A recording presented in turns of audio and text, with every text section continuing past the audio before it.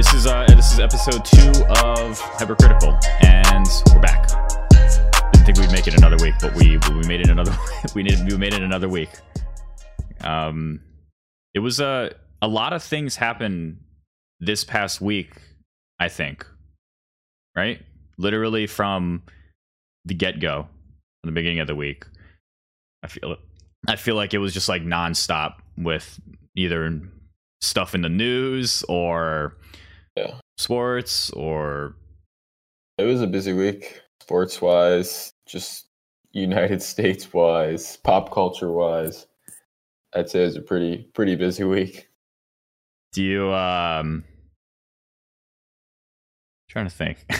I don't know if we should address like the coup, because that's like a, I don't know, I feel like everyone's already talked about something like that. But just a recap. A group of people stormed the Capitol this week. And so that's basically it. I will say that the funny thing is that I saw a bunch of tweets that was like, if these people had been wearing masks and facial coverings, they wouldn't have been as easily recognizable. So I thought that was funny. That these anti-maskers, if they had been wearing a mask, they wouldn't have been caught so easily. This is the thing with like events like this that happens. I have never laughed harder during like whenever these things happen, because social media, Twitter, all of that stuff just explodes when things like this happen, like World War III. I'm trying to think, like during sporting events, what else? I mean, as the crisis gets higher, I'd say like the comedy also gets higher. It's a laugh at my pain kind of a thing, right? Where you're laughing through the pain. And it's also pretty easy to farm impressions, I'd say, because everyone is on Twitter, everyone's refreshing. You have an opinion on something, and you sneak in a funny one in between two serious ones, like it's just perfect juxtaposition. I used to my entire Twitter timeline in general is for comic relief, I think, and like I follow only people that I think are funny and that I think would make me laugh no matter what the situation is. But I think over time, this is one thing that's changed about Twitter, is that over time, these, quote unquote meme accounts, Twitter accounts, or whatever it is, they've gone from, hey, look, I shitpost all the time, to, hey, look, I'm a real person. Because whether it takes a toll on them over the years that they've been shitposting and everyone just thinks of them as like the meme account, kind of like, like my fave's trash. And I don't know, I can only think of my fave's trash because that guy burned out real quick, like after a while. I think they then it turns into like real people accounts, so they're like tweeting genuine things, and everyone's like, go back to making the jokes, stupid. And it's just like, hey, they're people now. So now my timeline is either shit posters turned back to normal, or they're just like, yeah, it's old. Because I think it's just old at this point to be.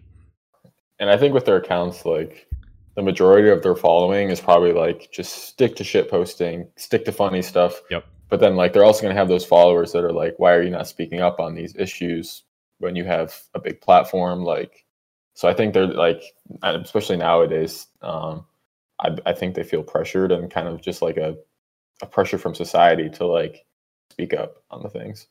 Yeah, because like the demographic, I guess, on Twitter and everything is shifting as is the humor, I think. Because before, I mean, you could say 5 years ago, super dark humor, like anything goes kind of thing. Yeah. And then, over time, of course, we're growing up.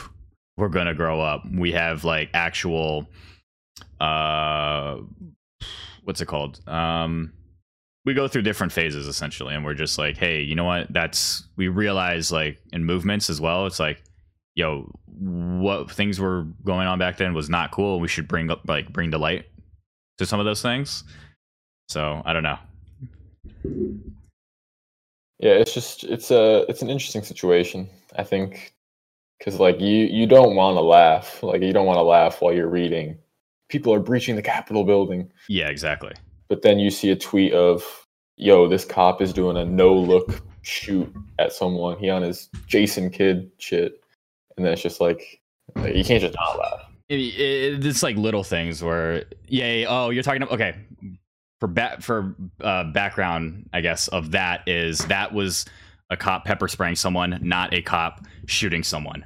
So that's not a we're not talking about that cops shooting people is a good thing, but the pepper spraying of those people at the Capitol, that was funny. That one girl that said that she was sprayed, did you see she was rubbing an onion in her eyes? Did not see that, no. Dude, she was the one where she was just she was walking, she had the towel and she kept like kind of like walking her face and she like dabbing her eyes or something, and they caught her outside the Capitol and they're like, they maced us, and like, why? It's like, we're storming the Capitol, it's a revolution or something. And if like people keep looking at it and it looks like she's walking around with a cut onion inside of her towel, and like it looks like, oh look, that's a white onion, and then like it looks again and you're like, oh look, that looks like a white onion, and she keeps like putting it up against her face. Like, what the fuck else are you holding in a towel that's gonna help you getting maced? Like what, ice? Or I mean, it's funny because it like looks like an onion, and it's like, of course these people are whatever. I don't even know. I'm not gonna. I don't want to get into that. Something like that. Question for you though. What do you? I mean, I guess it's kind of the same topic. What do you think the state of social media is, and where do you think it's gonna go from here? Like, something that like you have like cancel culture, quote unquote cancel culture, that surrounds social media. You have, different personalities who are turning to different personalities, right? Where it's like, shit posters gone to like normal people trying to bring light of things. They want to say, hey, I'm a real person, I'm more than just an avatar. Do you think that social media will ever be as like laid back, funny, and kind of like not how it used to be, because back how it used to be was pretty toxic, but do you think that it could get back to a place where you can go on there for fun instead of going on there and being like, God damn it? I don't think it'll ever be back at the state that it was, where it was just purely content. I think especially now, like there's, like I mentioned earlier, like there's just the societal expectation where like if you're on social media, you need to be speaking up about these topics. You need to be spreading awareness. And like I definitely don't disagree with that. I think that like you should speak out against people if they're just not right. But I also think that like at the end of the day, I think it still is social media. Like I don't think it's gonna lose that. I don't think Twitter will ever run out of people making funny tweets or like stuff like that. I think it'll definitely be different. And I mean, like I wouldn't be surprised. Like we never know what new social medias will be created. So like there could be a whole new thing that's made that's like Twitter or something like that. It's a parlor. I don't think social media will like die out completely, but I feel like it's definitely becoming more like what's the word? More like in touch with what's happening in the real world, like more. It's very in the moment. Like social media right now, kind of like what we talked about in the last episode with TikTok. Social media right now in the same boat, because this is like the time that we're in right now. It captures the moment. Whatever is happening right now, it's capturing that, and then it's gone. Like people, like things happened like yesterday. People tweeted about it, and we forgot about it after that. And I think social media is just like is so quick, so we don't know what the next thing is. Like we thought Yik Yak was going to be funny for a while. Yeah, like do you remember Yik Yak? It was like the anonymous. It didn't last a week at our high school before it got banned. Oh no, it got banned really quickly. Not as quick, because people like within the amount of like couple weeks that it was available, people got bullied like a motherfucker over like 2 weeks of it being out. And then I mean I think the anonymity, I don't even know what the word is. Anemone? The anemone, yeah. I don't think the anonymous thing will last long in social medias if that were to happen, just because it's like people want to know who you are, and that's the only way you're ever going to get clout or what do you say? I don't know, looked at as a real person, except for you were looking at someone like Albert right now with 500,000 followers. No one knows who he or she is. They're in a gaming organization. They're selling merch now. Like, what do you think about that? Would you buy merch like that, or are you saying fuck them? Because I don't ever think I'll buy merch from like these big tweeters or like these big social media personalities. Yeah. I don't know. I mean, if it's my friends doing stuff, I will, but I don't know. I also don't love spending a ton of money. But I think if you have that platform where you can make money off of it, I don't see why you wouldn't do that. And Albert, it's kind of like a cult following, I guess, for him. No, it is. And so there's definitely thousands of people that will buy that merch and will buy a lot of it. Yeah, they got a bag for sure. Yeah. But yeah, I don't know. Yik Yak. Yik Yak, we had it, I remember it. It was it started one day, and then then by the next day it was gigantic. And then that's all you all class long you'd be on Yik Yak. You would go home, be like, yo, what are the best Yik Yaks that happened since the most upvoted Yik Yaks, yeah. And it would just be a sensation for a week. And then it just got really bad where people were just talking horribly about the teachers, and then someone made a bomb threat on there, and then it just bam, shut down probably 4 or 5 days after it started up. Holy cow, that was the quick social media ban speed run for Mason. Yep. There's a lot of people at your schools too, so makes sense that they'd need to monitor things like that really closely. I forgot that you can make that your account technically that you post on it has the anonymous, or not the anonymous. You can have it anonymous, but you can make a actual name for the account. So it's oh, look, Jack Engel said something, and it's Jack's I don't know what that app is. I don't have it. And they're oh, someone's using your name as an account.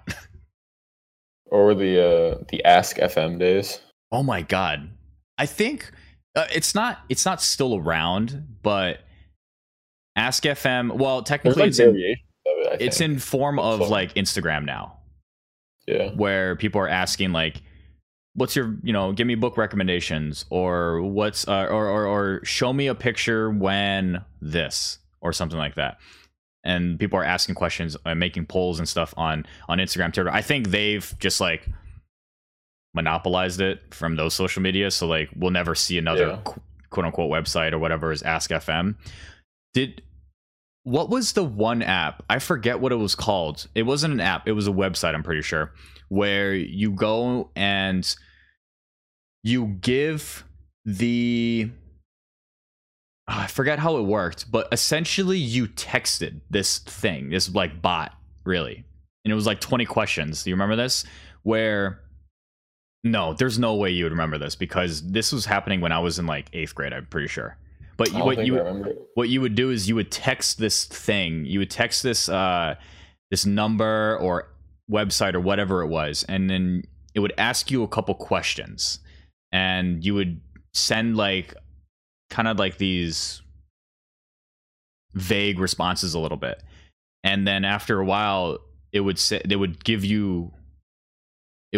you your location or something, or you have to guess. They have to guess where you're at, or I forget what it was, but for me it was one of the most mind-blowing things ever, because I was super young, and me and my buddies would just text it while we were going to baseball tournaments or something, and we'd be okay, let's see if it can guess this. I'm in a tree, I'm in a burning tree or something, and then you send a couple other responses, and it's just okay, so you're here, which I'd realize now it's just your location services. It'll just locate. It was where you're at. it was actual text messages, or it was an app simulating text messages? No, it was actual text messages. I'm gonna look it up after this, because it was.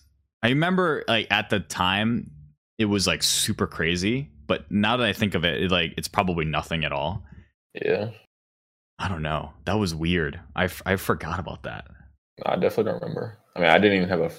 If it was when you were in 8th grade, I didn't even have a phone. I'm pretty until sure I was in like 7th grade. It was 8th grade. probably 7th, 8th grade around then. Like, there's no shot that you would have. There's no shot. I've never heard of that. Okay. But yeah, the Ask FM was just like solely used as like, yo, like, do you have a crush on this guy? Yep. Or like, do you think this person is cute? And you would like just ask it about yourself or something. That's all it was it was asking. It was trying to flirt, and it was just horny.fm. It was literally just an app for people to just figure out who they're crushing on, who they like, and that's all the other apps all apps in general were for up until high school, where it got just worse for something like that. Well, I wasn't even around for Kick. Like I don't think I got like Kick. Media. Oh no, I didn't use Kick. I never used Kick. Kick was always I always thought that was a meme. I didn't actually think that people were like using it. It's definitely used because I know like some friends that used it, but like, what was it? Was it just like a messaging app? And just a messenger. It was like kind of like what's it called? Just like an app, text app or something. Yeah, got it. Oh, that's right. Yeah, I mean, because like the meme was like, "Hey, you got Kick." Every single thing it was like someone would tweet, someone would post something on Instagram. It was like, "Got Kick." It was like a meme. I forgot about that. Yeah. Spend a lot of time on our phones, and spend a lot of time in like over the past couple months, especially in quarantine with stuff by ourselves. The numbers are bad. I saw my thing. It was like my screen time went up 7% from last week. It's just I'm on my phone 24/7. It's so bad for me. It's so hard to get off of it because like there's just always new stuff to see.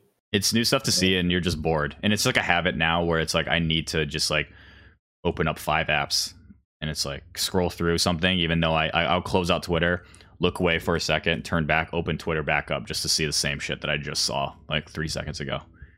Yeah. Dude, what are some things that you've, I guess, what are some things that you've done over like the past few months during quarantine, I guess, that you wouldn't have done prior to it? Like, because you got shut in, because like you had to move to different places to, to be isolated, or just, visiting other people. Like, is there anything that you've done, hobbies or something, that you're just like, you know what, might as well do this now, that you probably wouldn't have done if we didn't have this pandemic? So I'd say before, like, I think we kind of touched on it last week. Like, I had never been like super into watching TV shows. Yeah. But definitely over quarantine, like that definitely changed. Like I watched Avatar, The Last Airbender. I never thought I would like it. But like I remember we watched it like, I don't even know how many episodes is it, because it's like how many seasons is it? 4? I couldn't tell you. I refuse to watch that show. 20 episodes each, and like I think we finished it in like less than a week. It's a binge show. If you get into it, it's a binge show for sure. I never thought I would like it, but like I liked it so much, and like I want to rewatch it now. Really? But like and it's been like we've been so many shows. We watched like Sex Education last week, The Queen's Gambit, and like I never understood people that could just watch a show like just for like 10 hours straight. Oh no, it's so easy. You got a free day. Like, ooh, good luck. Good luck doing anything else. But now I've realized that like they do such a good job with these shows where it's like you just want to keep watching, and then they have it automatically starts the next episode for you. It says, "Are you still watching?" Yeah, you finally got to that point. Before, you would always probably turn it off after a couple episodes, or you wouldn't get to the "Are you still watching?" screen. Yeah. And then I'd say also kind of like cooking more. Yeah, I noticed you like to cook. Yeah, I never cooked that much. But like it's just kind of fun. I think it's a lot more satisfying. Like you cook your own meal and then you eat it. You're like, damn, I made this. And like I think, like I don't make a ton of different things. I make spaghetti probably a couple times a week at least. So it's just like a lot of normal things. But I've definitely cooked a lot more. I guess it's kind of started when we had our cook off in March. Oh my god, I forgot about that. Yeah. Like honestly, that was kind of the start of it, where it was like, yo, we're cooking. This is kind of fun. Cooking is very, in my opinion, is very therapeutic. Kind of like how, when I do this podcast and the other podcasts, like I find it very relaxing and you're in a different space when you're cooking and stuff, because like you're making something that you're actually going to eat, that you're actually going to enjoy, whether it's like good or not, quote unquote. You may not know that it's like horrible, or you may not know that it's like actually kind of good, because it's just you cooking it and you eating it. But it like I enjoy cooking when I actually sit down to make like a recipe, when I actually want to do it. But like I get frustrated a lot because following a recipe is fun. Do you think it's frustrating though to like make something for like 20-30 minutes and then sit down and eat it in about 5 seconds? Yeah, because I feel like I take so long to make things. I'm like, why is this taking so long? And then like, and I'm really bad at like timing multiple things. So I'll be making like 3 things, and then like by the time I finish everything, like the first 2 things are already cold. Yep. And then I'm just like, damn. So it is relaxing for me, but it also stresses me out because I'm really bad at multitasking with things, because like I want to have like my full attention on one thing to make sure I don't screw it up. But yeah, it is funny when like you feel like you're making it for like hours and then you just eat it in 2 minutes. I think that's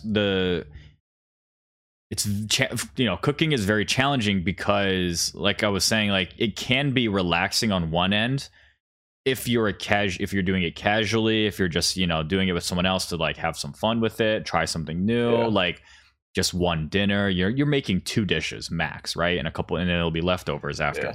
But cooking like in a kitchen is a whole nother beast, and that's why cooks smoke. That's why chefs smoke. Like that's why like it's super stressful. And I can't imagine, like, I've worked in the food industry. You've worked in the food industry. You can tell that like it's hard to focus on one thing and have to multitask, because like there's no such thing as multitasking. It's always you're just shifting your focus on different things, not at the same time, but you're shifting on your focus on different things. And you have to be able to time it out correctly. And so I can't imagine working in a kitchen, like being an actual chef. Like I always thought that I would do that when I was younger. I'll be like, oh, you know what? I'll be a cook. And then I got to that point and I was like, this is way too stressful. And I don't know if I could work under conditions like that. Did you ever feel like that whenever, you were working in that like kitchen, like on the line or something? Yeah, it's just stress. It's stressful because you don't like. I'm always stressed because I'm like, I don't want to make people wait so long. Yeah. And then like I'll look at the Grubhub ticket order line and it's like 40 people in line, and I'll be like, I gotta go so fast. Yep. But like, I think I overthink it a lot too, because like the majority of these people know that they're going to be waiting a while. But still at the same time, it's like, I got to get this turned out. I got to get this going. Yep. And I think that makes it better when like you can go home and then cook for yourself, where you're like, all right, I don't have to worry about making as fast as possible. I can just chill, make something I enjoy. I think that actually, like cooking in the food industry, kind of like makes it feel better when you're cooking at home, I think.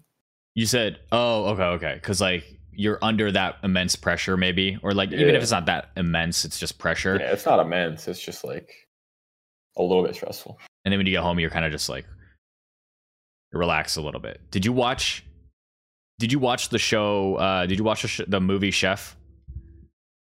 No. With Jon Favreau? No. Okay. I mean, there's literally a scene in that movie where he was getting flamed at work, and shit was hitting the fan. and then he went home and just like and cooked by himself and cooked like a million things, and you can tell that he was like in a whole different zone, in a whole different space when he was doing something like that, because I think the kitchen will put you in a different spot where you're not as comfortable maybe. And I think like I've also gotten super into cooking shows. Yeah. And I think like the grand majority of cooking shows really illustrate that it is a super stressful job. It's a drama. It is a time crunch. Like it's like a drama that you're watching. And I think kind of like Gordon Ramsay is kind of like the epitome of that, where he's in your ear, he's barking at you, you better do it perfectly. And so like, yeah, I think along with you, like it did seem pretty cool just being like this fancy chef everyone knows, everyone loves. I think it would be a lot worse than like I originally thought. Yeah, it's different for sure. I think one of the first ever shows that the first two shows that I ever like watched when I was younger, cooking shows wise, was like Barefoot Contessa and Hell's Kitchen. And two of the probably the most polar opposite TV shows you could compare in terms of cooking. Where you got Barefoot Contessa, she's like a soft-spoken chef, and you know she's making all these like nice dainty or like just like these quaint meals for her husband. It's really cute, it's really fun, and then you have Hell's Kitchen, where the guy, you know, like you said, he's in your ear the entire time. And I always thought that was fascinating. It was like the most drama. It was kind of like it was the Big Brother of cooking, because they would all be in this like one kitchen building or house or whatever it is. And no, it was a house basically, because like they slept there, I thought. And did they sleep there? Did the contestants sleep there? I thought they did. And then I'm like not sure. I don't think I've ever seen it. They would like hang out or whatever, and then they would just be talking shit about other chefs, and you have like the cameras. It was like one of the first like drama cooking shows. But this was back in like 2004 too, 2005.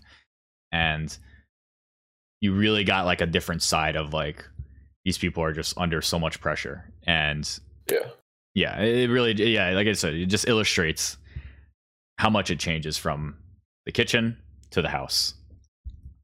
And like you can feel like that secondhand stress when you're watching people. Like when you're watching someone get yelled at by Gordon, like you feel that yourself. You're like, damn, like I'm stressed for this person.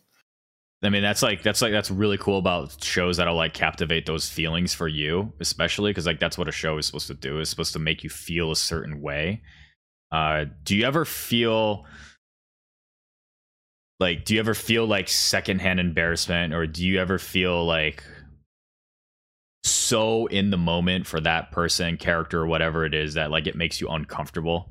Like it's kind of like meta, where like you kind of take a step back also in the moment. You're like, I shouldn't be feeling this way, or man, I don't like, you don't want to watch a certain show or do a certain thing because of that reason.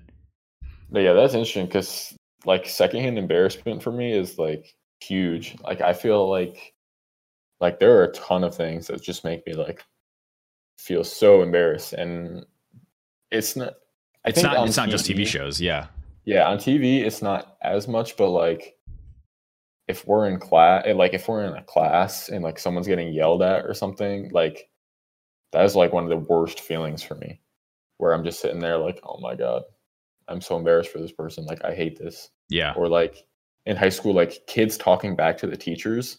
Oof. That was like, oh my god, that would like make me feel sick.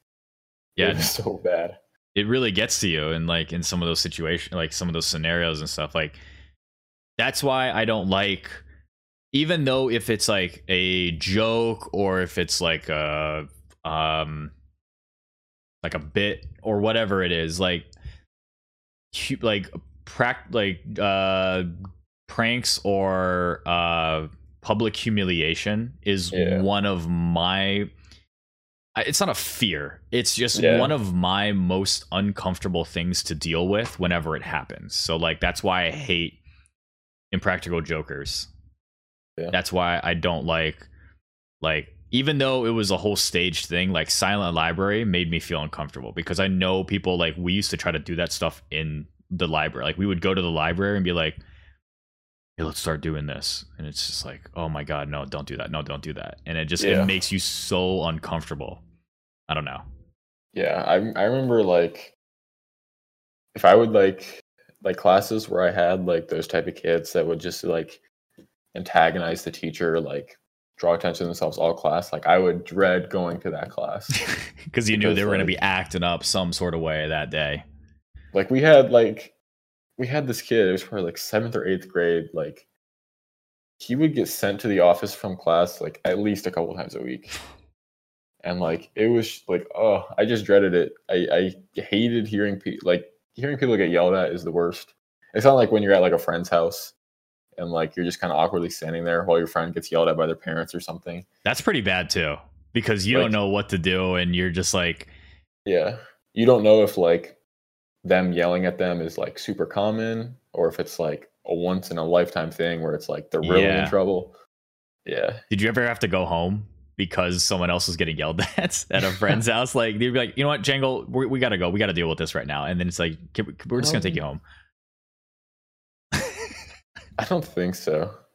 I feel like that's happened. That would be my worst nightmare.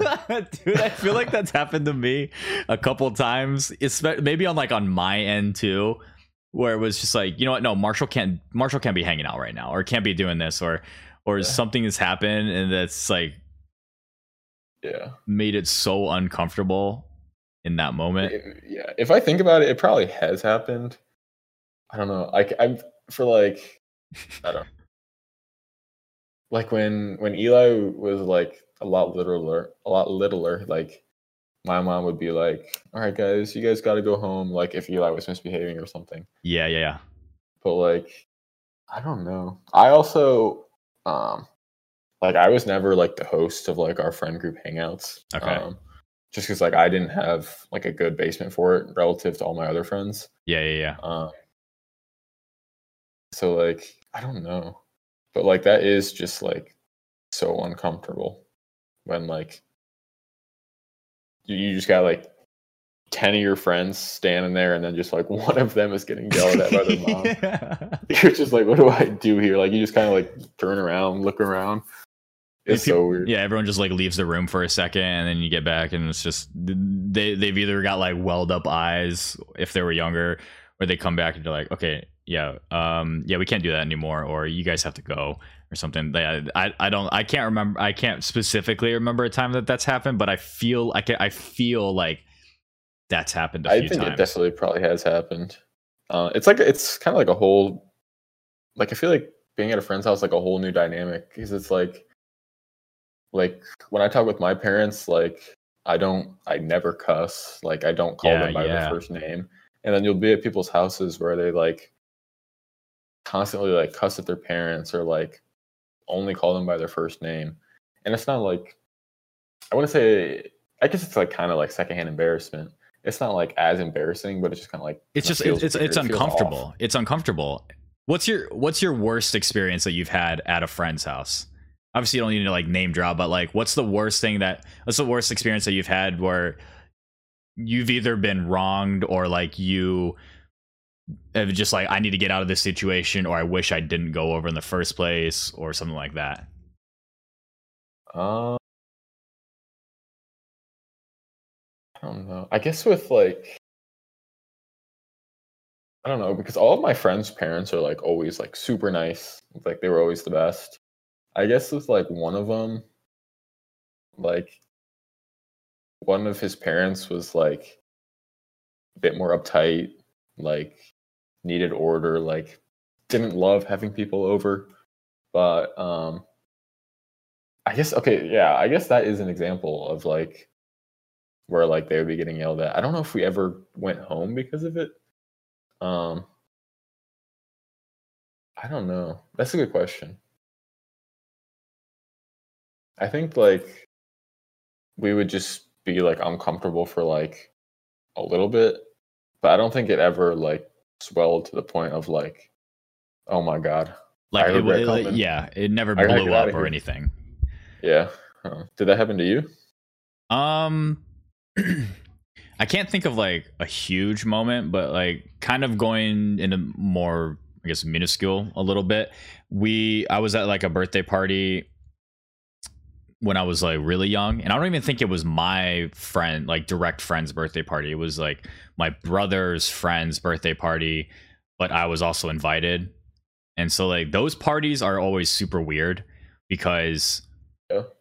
if you're not like old, or sorry, those parties are really weird if you were kind of old but not really, like you were going into your teens at that moment. When you're Yeah. going into your teens and you start having those parties, those little get-togethers, sleepovers, whatever it is, and your younger sibling gets invited, but then you also get invited, you kind of don't know if it's like a good, like if you should be feel welcome necessarily, because sometimes it's like, oh, you know what, Mono got invited, you know what, Marshall has to come too, or might as well invite both Jangle and Eli or something like that. Yeah. I remember going over to a party, and I don't even know if this is like even that big of a deal, but it was kind of my brother's friend was like misbehaving or something, and it kind of just blew up a little bit with the parents, and they were just like, you know what, I think everyone should go home, and then they would cancel the sleepover. And that was like the worst, because now you got to go home and you're like, oh, no sleepover for you, but for the other person it's just like them constantly getting yelled at or getting grounded for some reason. I don't even think it was anything bad, it was just like a misbehaving kind of thing. But I can just remember there was probably only a handful of sleepovers where I was actually comfortable sleeping over. And I think that's the thing with those, is this is like through middle school and high school and stuff, where I don't think I was ever really, really comfortable at a sleepover, because almost 99% of the time we would stay up so late playing video games, playing games, eating snacks, doing whatever it was. And then it was just time to go to bed. And it's like we never, ever thought of what happens when we need to go to bed.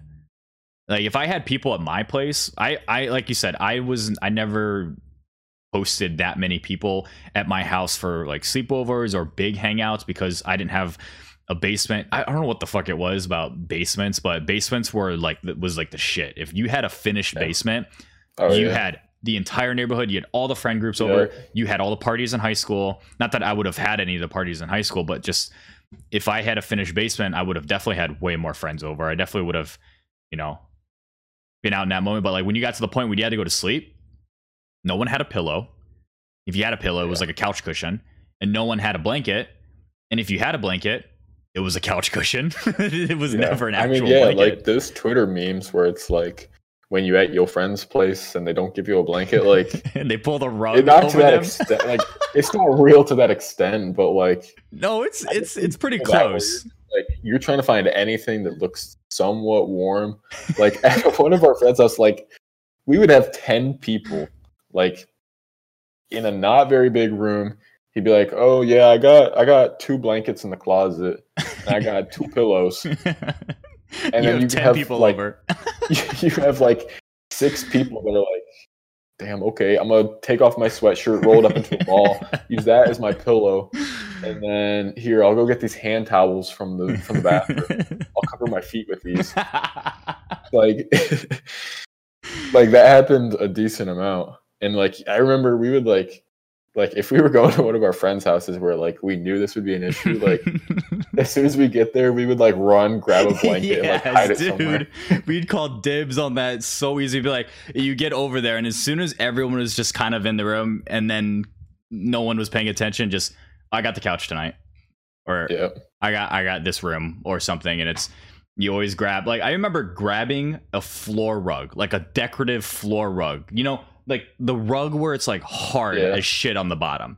I like one of those, and I took one of those and I slept underneath it on the tile. It was so dumb. I slept on the tile but put the rug over top of me and slept on like on a sweatshirt. But those moments and those times were like so much fun leading up to that point, because like going to bed kind of sucked, because like you were really tired and you knew you had to go to bed and you actually wanted to sleep, but you didn't want to stop having fun, because as soon as you woke up the next morning, you never knew what was going to happen. You woke up the next morning and it was either going to be the most bomb breakfast from the parents that that you were staying with, or it was just bagels and, oh hey, you got to pick you up, we got to take you to church, and it was 7 a.m. or something ridiculous. You're just like, dude, I want to wake up in 4 hours.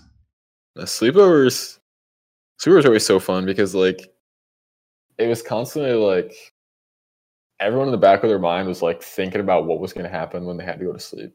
They were like you were constantly scheming like, okay, if it's getting late, I could like potentially fall asleep on the couch so I can claim a couch spot that way. Because we'd have people being like, oh, I'm asleep on the couch already. I'm so tired, dude. I can't get off the couch, bro. Yeah, they're sitting up. As soon as you get there, they're sitting up. They're not laying down, but they're sitting up. So you knew that like you couldn't technically, you could still get them up and going, but if you laid down or half laid down, you claim that spot. It's a sleepover dilemma. That's the entire thing. Is that from start to finish is a sleepover dilemma because you get there. I guess the beginning part is fine because everyone gets there. You're out having fun. You're kind of like you hit the ground running when you get to the sleepover. Yeah. But then when you go to sleep, you're just like, okay, what do I do? What happens? And then you knew that like the next morning was going to be so awful. That was the hangover for kids. The next day was waking up and knowing you either had to do chores, you had to go to church, you had to go home super early, or you had to clean. It was always just the most opposite of whatever that sleepover was. It was never like continue the party. It was just, oh yeah, back to, it would always be the worst because like if you slept, it was for like 4 hours. Yep. And then like of those 4 hours, you probably woke up like 10 times during those 4 hours just from being uncomfortable. And so then you'd have to go home and be like, yo, we're doing this, we're cleaning the house today, or something like that. Yeah, and then it was the same thing over and over again. You would wake up a million times in the night because either your friends were trying to prank you or they were bugging you or something, or you just couldn't sleep because it was hardwood floor and it was for some reason it just got cold. It was so hot all night, but for some reason 1 hour later it was cold. And then you wake up the next morning, you go back home, your parents are like, hey, we got to go do this, we have to go here. And then you're just like, no, I don't want to. I'm so tired. Can I just like close my, and then immediately it was just this is the problem with you going over to Jack's house. You can't be sleeping over and staying up this late. We're going to think about next time whether you should go over there next time or even if you should even have sleepovers. And it is the same every single time. It was never just a one-off of, oh, maybe you shouldn't do that again. It was every single time you come back because no matter how much you knew that you had to go do something the next day, you always threw a fit. You always were a pain in the ass to your parents. And I totally understand that now because time was irrelevant back then. You didn't know that you were actually getting 3 hours of sleep. You didn't know that, you would go to bed at 6 and you'd wake up the next morning and, you'd say, oh, it's 8 o'clock, but you would never think about it like that. You would never think about, oh, I have to do this entire day on 3 hours of sleep or 6 hours of sleep. Whereas now I'm completely aware it's like, I need to go to bed. I need to be in bed by 11 something or midnight. Otherwise, my next day, even if I wake up at 7 or 8, is going to be horrible. Yeah. I guess it wasn't as bad for me because like my parents, like in high school and through all them, like, it's not like they didn't care. They were just like, yeah, you can go do what you want. So like they would never like, it was very rare that like I needed to be home in the morning. They'd be like, they'd text me if I stayed there, if I slept overnight and then like it was like it would like get into like the afternoon, we would still be at their house. Oh, geez. And my parents would just text me being like, yo, you alive still? Yeah. Like, yeah. I'd be like, okay, cool. But like I remember there were times where like I would go over to someone's house in the afternoon, and then we would spend the night, and then we would stay, and we would sleep over at their house again. Like, are you serious? That's like the summertime when you'd be like doing that. Dinner time, and my mom would text me and be like, "Yo, are you eating dinner here?" And I'd be like, "Oh no, I forgot to tell you, I'm sleeping over again." And she'd just be like, "Okay, I can bring you a toothbrush if you need." And I'd just be like, like my parents were just like, "Yeah, he can go do what he wants. It's fun." That was the time. If you had a double sleepover, either it was unexpected or just the next day or next morning. Because half the time, if you were to do a sleepover, it was go over at night, right? You would go over there at night, and I guess there was two types of sleepovers. If you were to hang out during the day, and then through the afternoon, and then around the afternoon time, they're like, hey, do you want to sleep over? And then everyone's like, oh yeah, sure. So then like you had that entire day to hang out, sleep over. Then the next day comes and it's like, okay, you should probably come back home now. Then I would go home. But then if it was, hey, you're gonna sleep over because we're gonna do something the next day, that could always lead into another sleepover. And especially the ones where it was, I went over to so-and-so's house at, late at night. We slept over. Then the next day we woke up, went paintballing, whatever. And then we came back and was like, oh, we can hang out at Marshall's house now. So then we go over there and like, oh, do you want to sleep over? And it's like, yeah, sure. Boom. Double sleepover.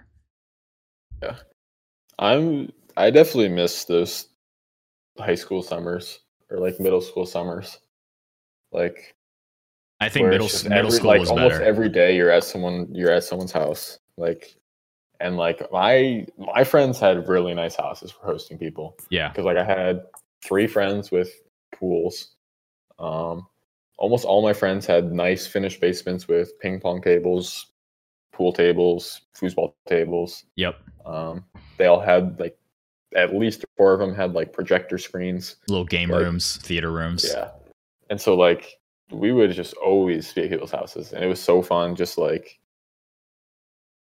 you just like you had like double sleepovers, because like we'd wake up, eat breakfast, and be like, why don't we just go swimming right now? Yeah. And then we would swim for like hours, and we'd be like, oh, you can just eat dinner here. Don't worry about it. And then we eat dinner, and it's just like, yo, mom, I'm sleeping over again. I think middle school was a lot better because you actually didn't have anything to worry about. Yeah. If you think about it, like in high school, you either had a job maybe, or, you had to do some summer work maybe, or whatever it may be. Middle school was actually a time where you didn't have to worry about anything. Like you didn't have to worry about college. You didn't have to worry about grade. You didn't have to worry about any of that. It was just travel baseball in the summer, travel soccer, whatever it was, and just sleep over like nonstop all throughout the summer. That was one of the worst feelings though. Like you had like a tournament or something you didn't want to go to, and then like all your friends were hanging out. That was the worst. I guess if your friends weren't at the tournament. Yeah. I loved sports tournaments when I was younger. Any kind. I don't like I remember we had football tournaments that we had to go stay, like staying in a hotel when I was younger was my favorite thing. Of course, I mean, it's still my favorite thing to do now, just because like I like staying someplace different, because more than likely you're there for vacation, or you're there for like, it breaks up the scene really. And going to tournaments when I was younger, whether it be for football, baseball, or that was basically it, was so much fun, because I knew all my friends on the team were like, oh, we can stay in each other's hotel rooms, or we were playing hand warmer tag or something in the hallways. Yeah. It was a nightmare for the hotels. It was a nightmare for our parents trying to round up the ducks, but that was some of the most fun I've ever had at those tournaments and times. I guess that's true. I guess it was more like if I had to like go somewhere with my family, and then I couldn't be with my friends. Like if I had to like go to Michigan to see family. Yeah. I'd be like, oh damn, I'm gonna miss a week of hanging out. Yeah. It always sucked because we would always go up there for 4th of July, and my friend would always have like this super big party for 4th of July, and I would always miss it. It was always the worst. I agree with you. Yeah. The staying in hotels is so funny. I remember we had a baseball tournament in Louisville. And so like we went to the Louisville Slugger Museum, and like, you know, like the mini wood bats you get. Yeah. Like just like the mini ones. Like yeah.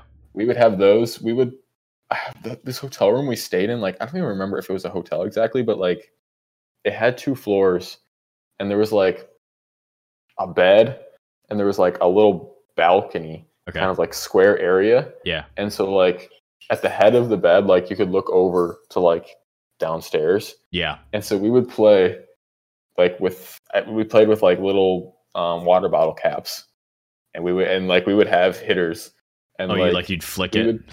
We would flick it, like, and you would hit it, and like if you hit it over the balcony, it'd be a home run, and like the bases would be like 3 steps. It would take like 3 steps to get the first base, and like second base was on the bed. Yep. Like those are just the most fun times. No, like the carpet knee baseball stuff was so much fun because you tear up your knees and feet when you're playing those games. Were you staying in a big room with like a loft? It sounds like you were in a loft.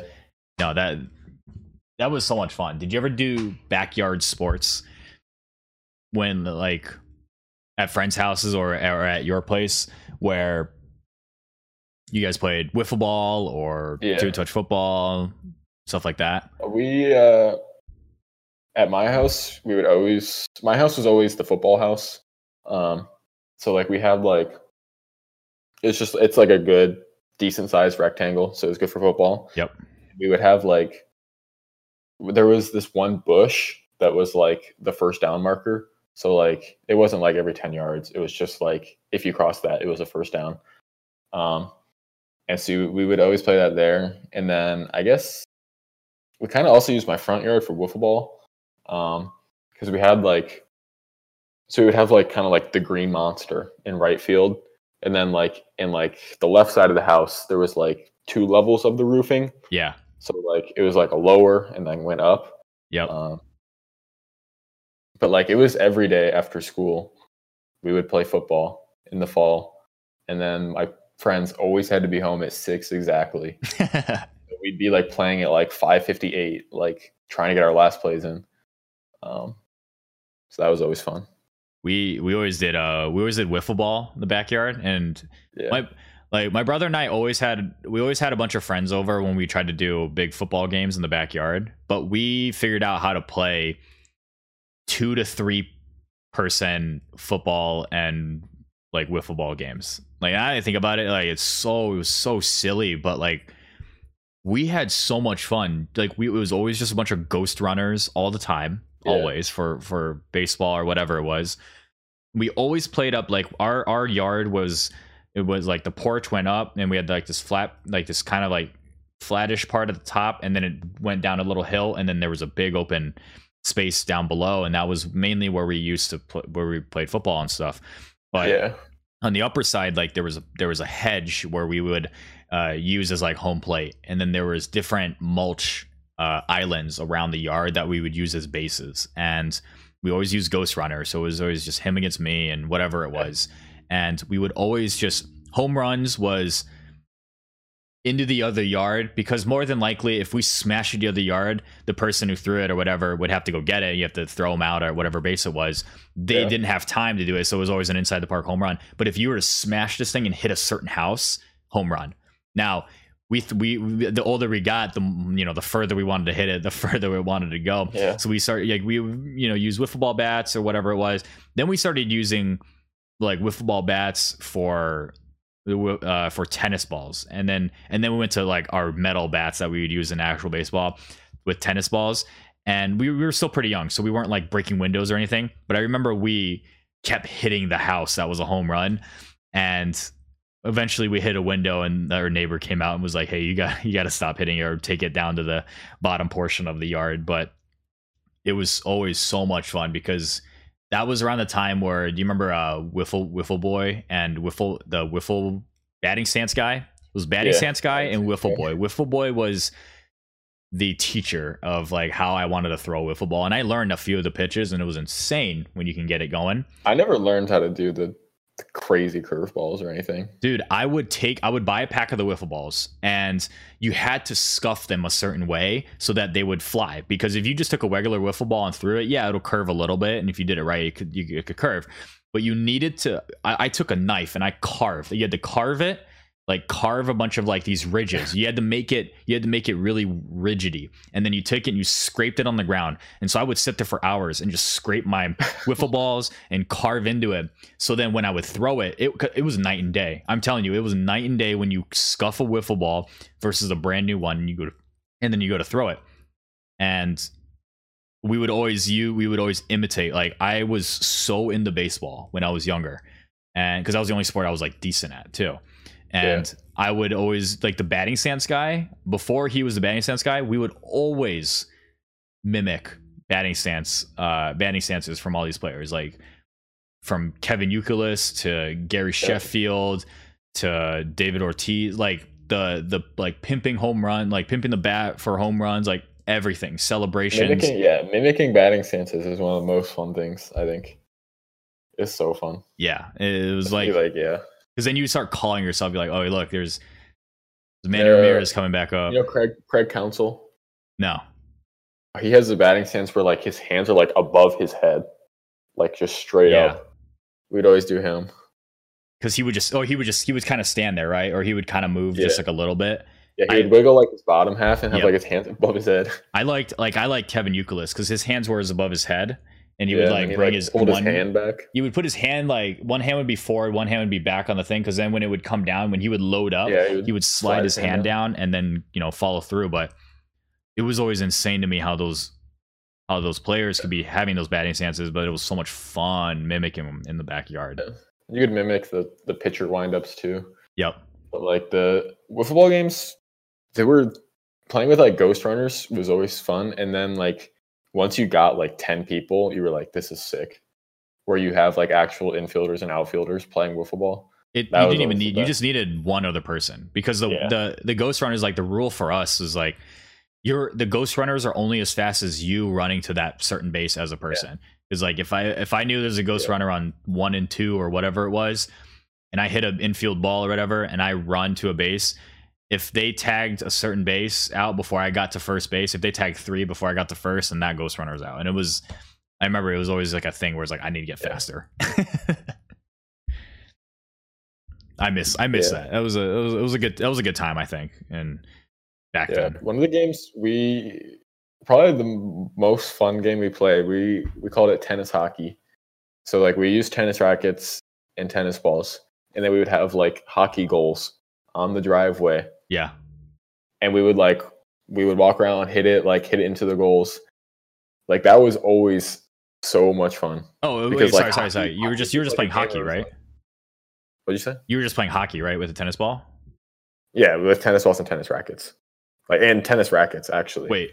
So like we would have to like just like lean down super far.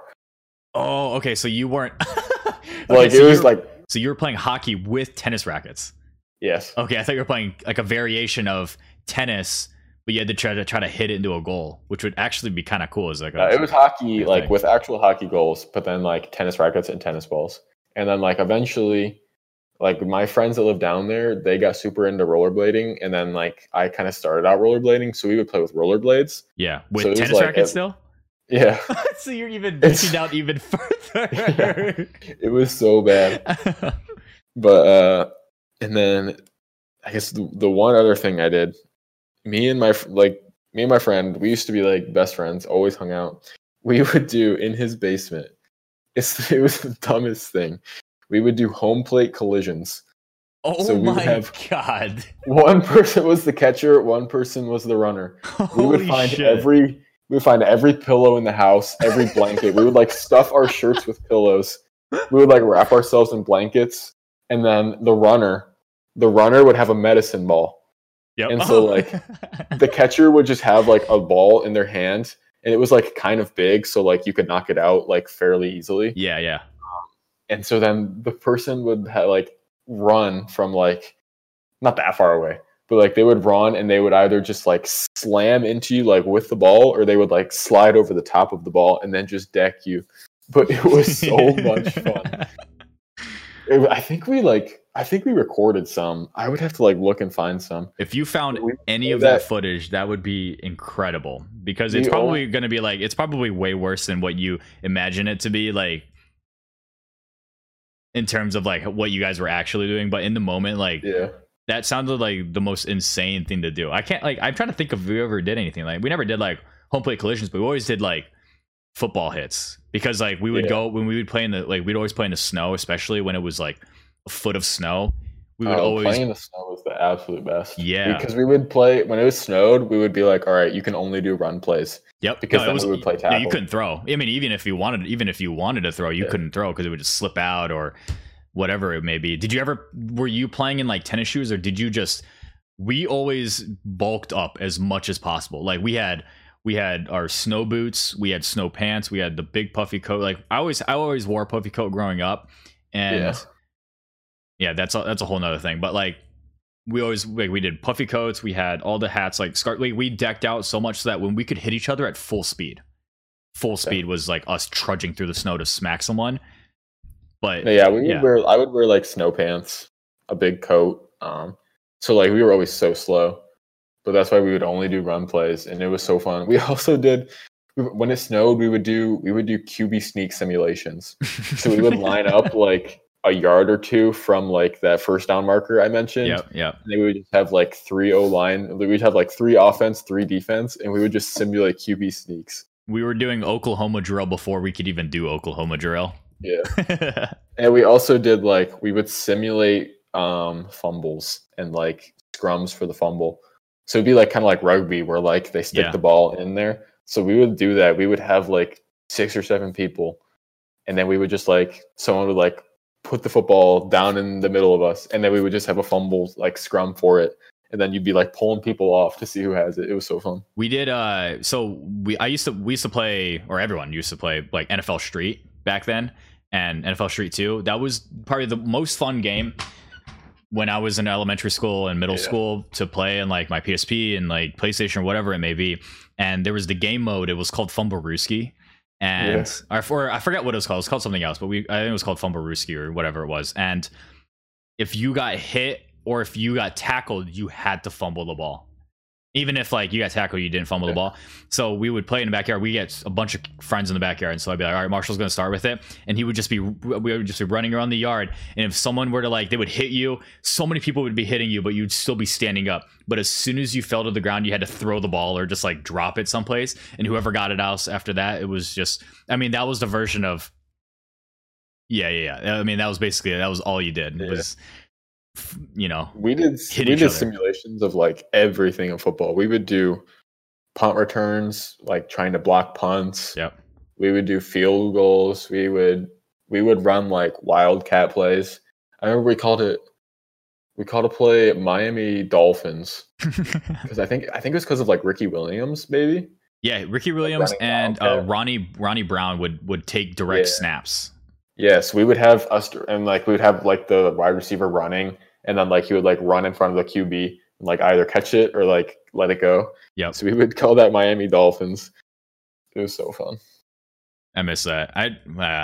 We've gotten so much older that our bodies couldn't take that anymore. Even if we tried to do something like that, one little misstep and we've got a broken foot. And it was like every day, like we were just playing until someone got hurt. And even dude, it was always the same thing. Someone would get hurt. You would hit someone in the head too hard. And you guys would accidentally bonk heads, and that person would be like kind of crying, or they'd go inside, and then the parents would come out and be like, "All right, just be more careful, or just stop doing that, or whatever." And the kid's like sniffling, just ice pack over the head, or just got a towel or whatever it is, and then we get right back into it. And we just keep doing it again. I guess the last game I want to mention. Have you played toothpick in the pool? No. Where you put a toothpick, you like swim to the bottom and you put it on the bottom, and then it takes like 20 seconds to rise up, and then everyone's outside the pool, and you have to jump and grab the toothpick with one hand. Toothpick in the pool. Holy because cow. Like it would come up and like, so like it's like not easy to see it. Wait. So you would throw the toothpick in the pool and it would just float, or someone would dive in there and let it go? You would dive in there, take it to the bottom, and like put it on the floor. Yep. And then it would take probably 20 to 30 seconds to like float up to the top. Oh, okay. So as soon as it hits the top, everyone jumps in at it? Yeah. So you jump but like it wouldn't, like some people could see it from their angle depending on like the light and the glare. Yeah. And so like we would always play it. We didn't play it a ton, but I think 2 summers ago, we played it so much at my friend Will's house. And so so we would play like 3v3. And so if your team scored the previous point, the other team would get to be on the diving board. Okay. Because the diving board was like higher, you can actually jump to it, and you can get a one arm into it. Yeah. So like if you scored, then the other team got the diving board for the next point. And we would play like first 1 to 5, like was a series. So like if you got 5, then you'd be like 1-0 in the series. Yep. And so we would play like 7-game series. Holy cow. And like it's so funny because you like you weren't allowed to push, but like someone would jump in and like you didn't see it, but someone else jumped in, so you would just jump in as quickly as possible to just like knock them out of the way or like just splash on the water.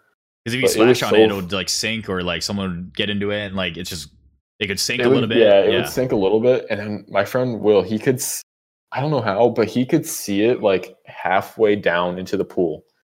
And so like he would jump in while it's like halfway down under. Oh, so people can jump in when it's still going up. You can jump in whenever, but once you jump in, if you miss it, you have to get back out of the pool. Oh, okay. So you dive in, you have to grab it on the first time that you're jumping in to grab it, right? Yeah, you have to grab it with one hand when you jump in. But if you miss it, you have to get back out of the pool. And then you can jump again. Okay, for some reason I thought it was like everyone jumps in, they have to scrap for it. Oh, no. So you have to like grab it as you're jumping in. Got it. And then the hardest ones would be like the toothpick is like on the wall of the pool. Yeah. So you have to like jump in and then turn around and grab it against the wall. And people would miss it like 4 or 5 times in a row. Like people would just be jumping in. Everyone would miss it. And then eventually it would like float to the middle of the pool. And then someone's standing there and just casually just jumps in and grabs it. I want to say that I feel like you would be using something else other than a toothpick, because I feel like if I would dive in, I would skewer my hands and fingers. It actually didn't happen that much. We would play with it because like if you grab, like a lot of times when you grab it, it would like come in between your fingers or something. Yeah. I don't know. That's probably one of the most fun games I've played, because some of us like we would like draft and be like, okay, you're the best player.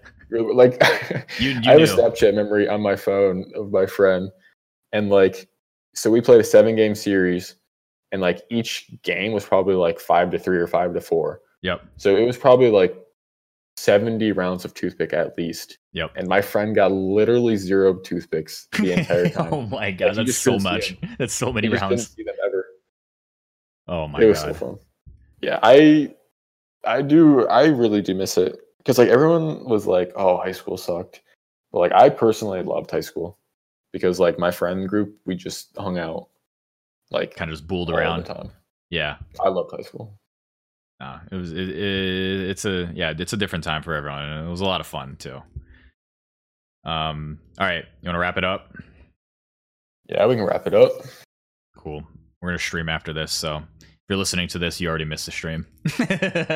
You can go into our VOD on YouTube. Remember, you can check out this podcast on Spotify. Dude, I don't know if it's going to get to Apple. I don't know how it's getting to Apple or not. I don't know if it's still under review for it, but it's on Spotify, it's on YouTube, and it's on other podcast apps and forms. It just, it's just whichever one you use. I don't imagine anyone using anything other than Spotify, YouTube, or Apple.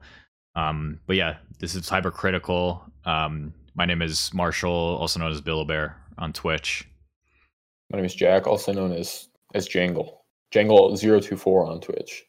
Jangle doesn't stream, but you'll be will you in the future. Will you play games with us in the future? Yes, in the future. Yeah, because like we're gonna do. Yeah, I want you in on like the trivia stuff, and eventually if you can play Fortnite like one Sunday or something like that. Because like as soon as everyone gets comfortable and like back to their place and to be able to play, like Mono, Sam, and are getting cam soon, and then Jackson's getting back to his place, Jackson Hill. I might look into asking this. Someone else wants to play on like a Thursday or something, just to like add more. We need more exposure. That's why instead of just doing Tuesday and Sunday is pretty far apart. That's why. We'll see though. So thanks for listening, and we'll see you guys next week. Or on the stream later. Peace out. Stream snipe us.